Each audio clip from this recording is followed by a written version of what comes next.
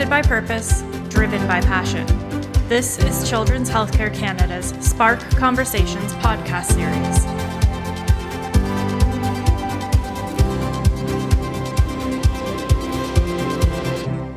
Welcome to Spark Conversations, Children's Healthcare Canada's monthly podcast series.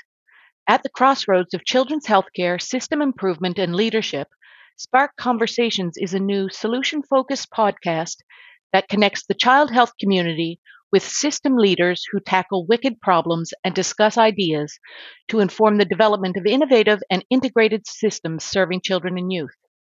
I'm Paula Robeson, and today I'm delighted to be speaking with Dr. Ronni Cohn, President and CEO of the Hospital for Sick Children, or as we fondly refer to it, SickKids, about children's hospitals of the future, creating conditions for healthy kids. Hello, Ronni, and welcome to Spark Conversations. Hello, and thank you for having me. Well, thanks for being with us today, albeit virtually, and thanks for responding to the 3 teaser questions we've posted on our blog, Spark Ideas. For our audience, if you haven't already done so, you may wish to pause this episode and check out these written responses on the Spark Ideas page at childrenshealthcarecanada.ca. Then come back and join us. In those responses, Dr. Cohn describes his vision for the new SickKids, which is currently undergoing significant capital renewal, maintaining agility and flexibility when planning well into the future, and lessons learned from other international jurisdictions. So, Dr. Cohn, let's get started. Jack Kitts, the former CEO of the Ottawa Hospital, often spoke of the role that hospitals play as community hubs or centers of the community, dedicated to health promotion and wellness, but also where cutting-edge science and research drives learning and discovery. How does that perspective of hospitals resonate with you? I think Jack hit the nail on the head with his summary of what the role of hospitals really are, particularly tertiary or quaternary care hospitals. Because I think if you look at hospitals, something that I think hospitals do in part, but probably need to do even more, is to be like an integrated part of the entire continuum of care. There are certain things that, of course, have to happen in a hospital, whether it's a community hospital or a tertiary care hospital. But I think hospitals should not be disconnected from the community as it relates to health promotion or wellness, but also as it relates to the multiple levels of care that our patients receive in the community, in schools. And I think establishing a strong connection there, even stronger than we have today, is probably how I would foresee the future even develop further. Because really what the goal in my mind should be for hospitals is to think about how we can provide care at any time and anywhere. Now, part of that is going to depend on some of the research that happens in these academic hospitals as it relates to technology development and so on. That may have to be developed in a research hospital, but then has to be translated into the community. Of course, if we are thinking really about the cutting edge science and the basic discovery that drives some of these learnings and some of these applications, they need to happen in a hospital, because this is where you have the connection to the patients that help either provide you a certain question that the basic science is going to answer, or alternatively, where you have a basic science discovery that can be directly brought to the bedside in terms of testing a new diagnostic methodology or even trying to test new treatments. So I think Jack was spot on with his description that the hospital per se plays a really, really big role within the scientific as well as the community. In preparation for this conversation, I read some literature related to smart hospitals. Healthcare organizations have integrated state-of-the-art technology to connect patients and providers and maximize just-in-time information exchange. What does a smart hospital look like to you? Before I go deeper into answering the question, we need to begin at the concept of a journey that many of the hospitals have started within the last 5 to 10 years around truly family-centered care. It is already part of what we all do, but I think it's now the time to actually take the next step. Because if we think about how do we want to improve the care within the hospital, how do we want to leverage technology in order to improve the care and workflow models like you have talked about, improve the safety and the spaces that we are operating in, it is kind of now an absolutely necessity to involve parents into our thinking and to, in part, into the design of the technology, so we are actually improving things for our patients and their families, and not just what we think would look like as an improvement. So if you think about the smart hospital of the future, there are really three issues that we have to think about. One is really how can we improve the current experience for our children and their families as we introduce technology more and more, particularly in the context of what I said earlier. If we think about hospital care at any time, anywhere, that will be heavily technology dependent. And I think we need to get our parents right away into the discussion from the very beginning in how that's going to look like. Because then we can leverage this technology to minimize the hospital stay as much as possible. In my mind, designing the smart hospital is not just only about improving workflow and safety, but also needs to really focus on, can we reduce the time for children to be at a hospital as much as possible?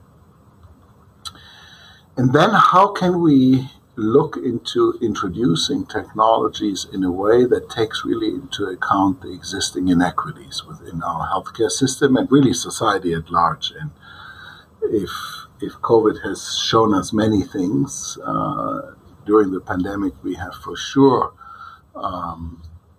seen what we have known for a long time, but we have health inequities existing in the Canadian healthcare system as much as anywhere else in the world. And I want to give you an example of what I mean by that. Our emergency room, led by Dr. Devin Singh, has developed or is developing currently an artificial intelligence platform called Hero AI for our emergency room that is looking at algorithms that are aiming to reduce the wait times in the emergency room. And it does this by anticipating surgeries, predicting the tests the patient may need while they are waiting, organizing staff and other resources. And that's kind of the general idea of what this technology is supposed to do. Now, from the very get-go, we are looking to make sure that we have a truly equitable access for a hospital, particularly based on the diverse patient population that we have here in Toronto and the GTA. So the designing of the app is really looking at how can we detect and counteract systemic barriers to emergency care, which include things like language, race, ethnicity, gender, age, and other socioeconomic factors, so that we don't have a bias assessment and that the inequities that are existing can directly be incorporated how we are collecting our data, how we then develop certain artificial intelligence supported models in order to propagate bias as algorithms to train our machines in order to eliminate those from the get-go. And I think this is just one of many examples of how we have to make sure that if we are going to, and we will be everywhere in the healthcare system, introducing more and more technology, we have to think about the inequities that are existing right at the first time of developing these algorithms before it's too late and we have to play catch-up. COVID certainly did shine a light on the inequities that exist within our system. So I think the idea of using AI to truly reduce these inequities in access is a fabulous idea. I think it has now come to the forefront in a fairly almost dramatic manner, and I would argue that we as a healthcare system have a once-in-a-lifetime opportunity to now find solutions to conquer this. I mean, if we don't do it now, then I don't know when we will ever do it. Yeah, we do certainly have a window of opportunity. You mentioned the role of families and the family-centered care journey. What role have or will family partners have in the redesign of SickKids? So we have an incredible group of volunteers who are part of our family advisory network, but we also have a terrific group of children who are either patients at SickKids or who are siblings of patients at SickKids who form the Children's Council. And members of both groups are actively involved in all of the discussions and, in fact, are part of our steering committee for our Project Horizon construction of the new hospital. And I think it speaks to what I mentioned earlier. We need to get the input from our families at the very beginning. We can't come up with fully baked plans of how we think the hospital should look like and then present it to the families and children and ask for their advice. But there's one other aspect I want to talk about, how we are now trying to involve parents more, and that's on the research side. I think we as scientists, whether we are doing clinical science or basic discovery research, we are often thinking about what are important problems to tackle and how should we tackle them, and then try to design certain research projects around this. I can tell you out of my own experience, particularly as it relates to clinical research, sometimes the questions we think are important to design research around turn out to be maybe not quite as meaningful or important to families or children. So we are now trying to design systems where we can involve our families, mostly the parents, but in some cases also our children, into the design of certain either research questions, and if not the question, but then at least into the design of how a certain research project should be structured in terms of the methodology and so on. And I think that's going to be really critical for, to be honest, not just children's hospitals, for every hospital that conducts research to more and more involve the patient and or the families in order to ensure that what we are asking are actually questions that are appreciated by the community and will be helpful. Yeah, it's about asking relevant questions that people want current and meaningful answers to, and then helping them interpret the findings of that research in light of their questions and desires for information. Yeah, because I think we often make certain assumptions on what we think might be beneficial to patients or families that may turn out to be not entirely on target. I'll give you one example. I remember several years ago I had dinner with 12 young men with Duchenne muscular dystrophy. This is a progressive muscle disorder that over time replaces healthy muscle tissue with fat and scar tissue, and the older you become, the weaker you become because your muscles are being replaced by the scar and fat tissue. And I remember having a discussion with these young gentlemen around the future of gene therapy or even genome editing therapy. And I remember one of the young men telling me, Ronnie, if you could just identify a therapy that could help my hand muscles to still function so I can use them at a computer or for small tasks, you would change my life. And I have to admit to you, it was almost a eureka moment for me to realize that at each stage of a certain disease, potential beneficial impact might be perceived and recognized by patients in a completely different way. And I should never make any kind of assumptions about what I think might be beneficial without actually asking the patients who may receive this treatment to ask them what is beneficial. There are more rarer diseases in Canada, and we just celebrated Rare Disease Day on February 28th. What does the future look like for people with rare diseases moving forward, in particular children, and the role of children's hospitals in shaping that future?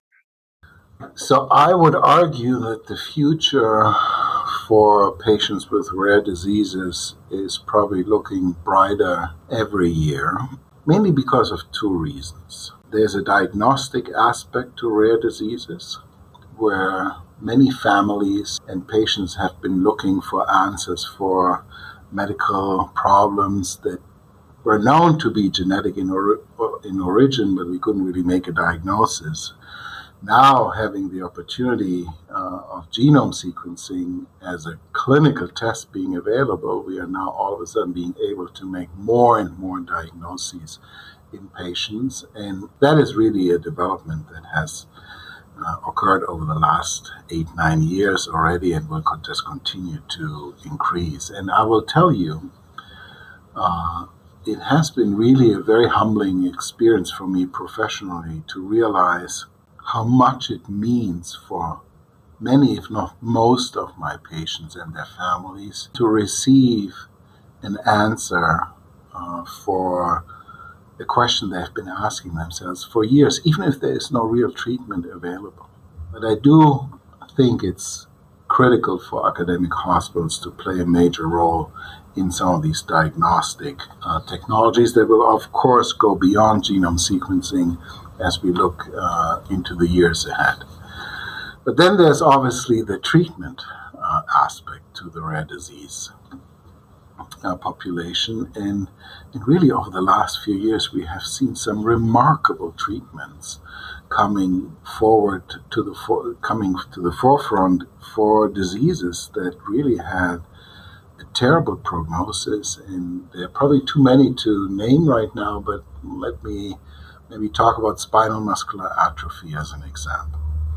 It's a neuromuscular disorder that occurs in 3 different forms, either the very severe form in children, in infants, or the milder form as type 2 in young children, and then there's a fairly mild form of type 3. But if you take the very severe form, these were children who often either didn't survive, or if they survived, very little capability of moving any of their extremities.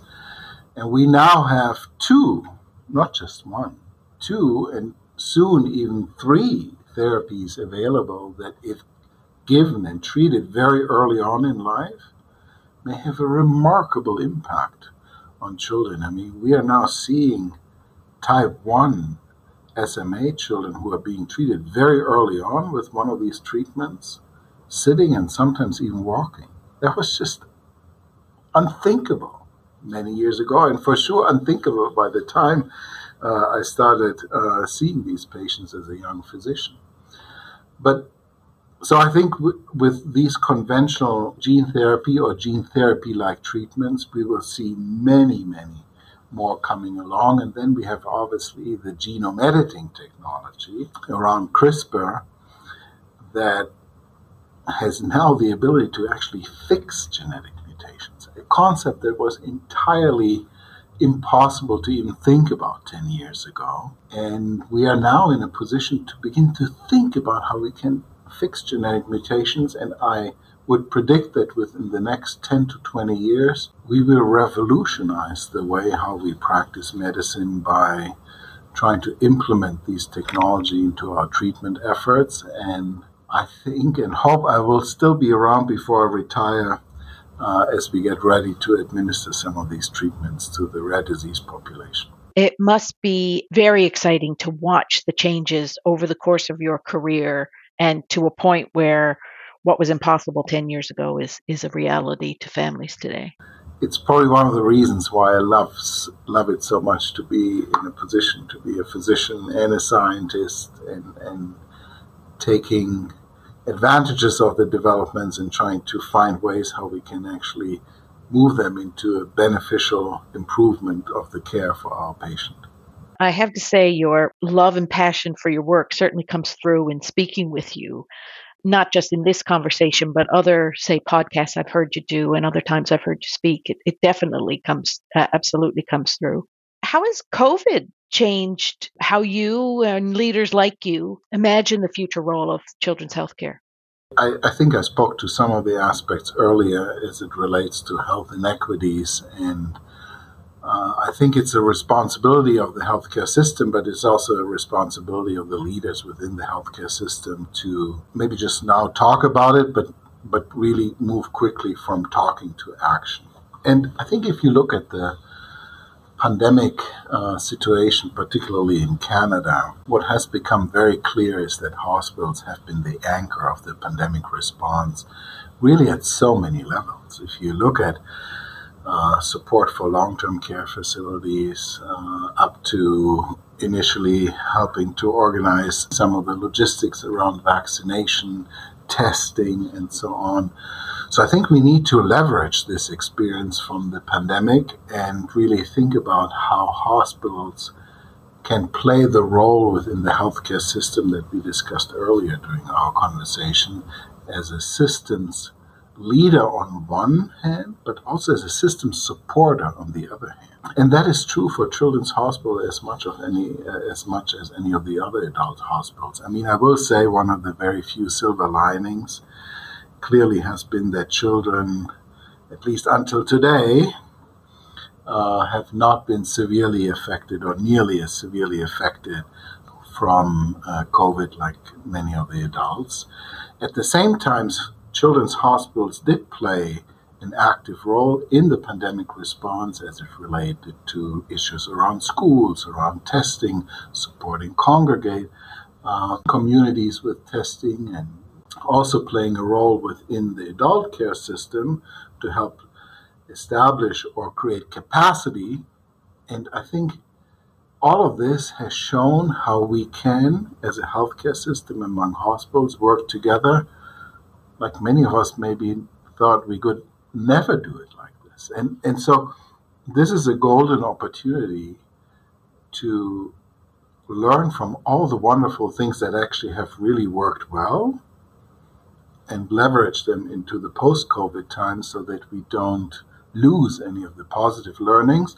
There have been negative learnings too, that we're going to leverage, of course, as well. But I think, by and large, I would argue, we have worked so well together within the healthcare system that we should try our very best to never lose again. Oh, absolutely. And I think a lot of effort has been made to capture a lot of these lessons learned and share them. The collaboration we've seen across academic centers or even research teams has been phenomenal. In a previous role, you were chair of the Department of Pediatrics at U of T. So in light of the vision that you have for hospitals in the future, where do you see it impacting how we train and prepare healthcare leaders, be they physicians or other clinicians, for the future of children's healthcare? Yeah, so I guess I would like to start with the vision that I have laid out for SickKids around precision child health. And really, in a nutshell, what it comes down to is to think about how we can truly provide individualized care to the patient and the families we take care of. I think too often we found ourselves caught up in trying to make our patients fit into what we call the quote norm, not recognizing that most of the patients don't read textbooks. They don't follow into the norm. So I think if we think about the training of the next generation of physicians, it needs to start by us educating these young medical students, by not getting nervous anymore if somebody doesn't follow the textbook that they obviously have to read, but trying to make them understand and allow them to feel comfortable asking the question, why is this particular patient now not following the textbook? I think that's the very first idea of this concept. And then obviously you build on this by integrating lots of technologies where we are trying to leverage all sorts of data that we collect on our our patients all along from the genetic code to the postal code. And that will require training not just conceptually slightly different medical students, but also allowing medical students and young physicians to get training in data systems, data management, machine learning, artificial intelligence, and then also trying to train the next generation of physicians a little bit as system thinkers. We talk quite a bit about the role of hospitals within the healthcare system, and that's something you don't really learn in medical school or you don't really learn in residency. And I think trying to think about how we can teach certain concepts to our residents in a way that they then can take this into either the community or the hospital they will be working is critical. But I do think, passionate as I am about precision child health, I think it first starts by changing the conceptual thinking we have around the patients and the families we take care of. On that note and that fascinating concept, I would like to thank you so much for your time today. It's been a pleasure speaking with you, Dr. Cohn, and I wish you well. And I wish SickKids well in its new endeavors to restructure. Thank you very much for having me and for all these fascinating questions. It was a lot of fun. Thank you, you too.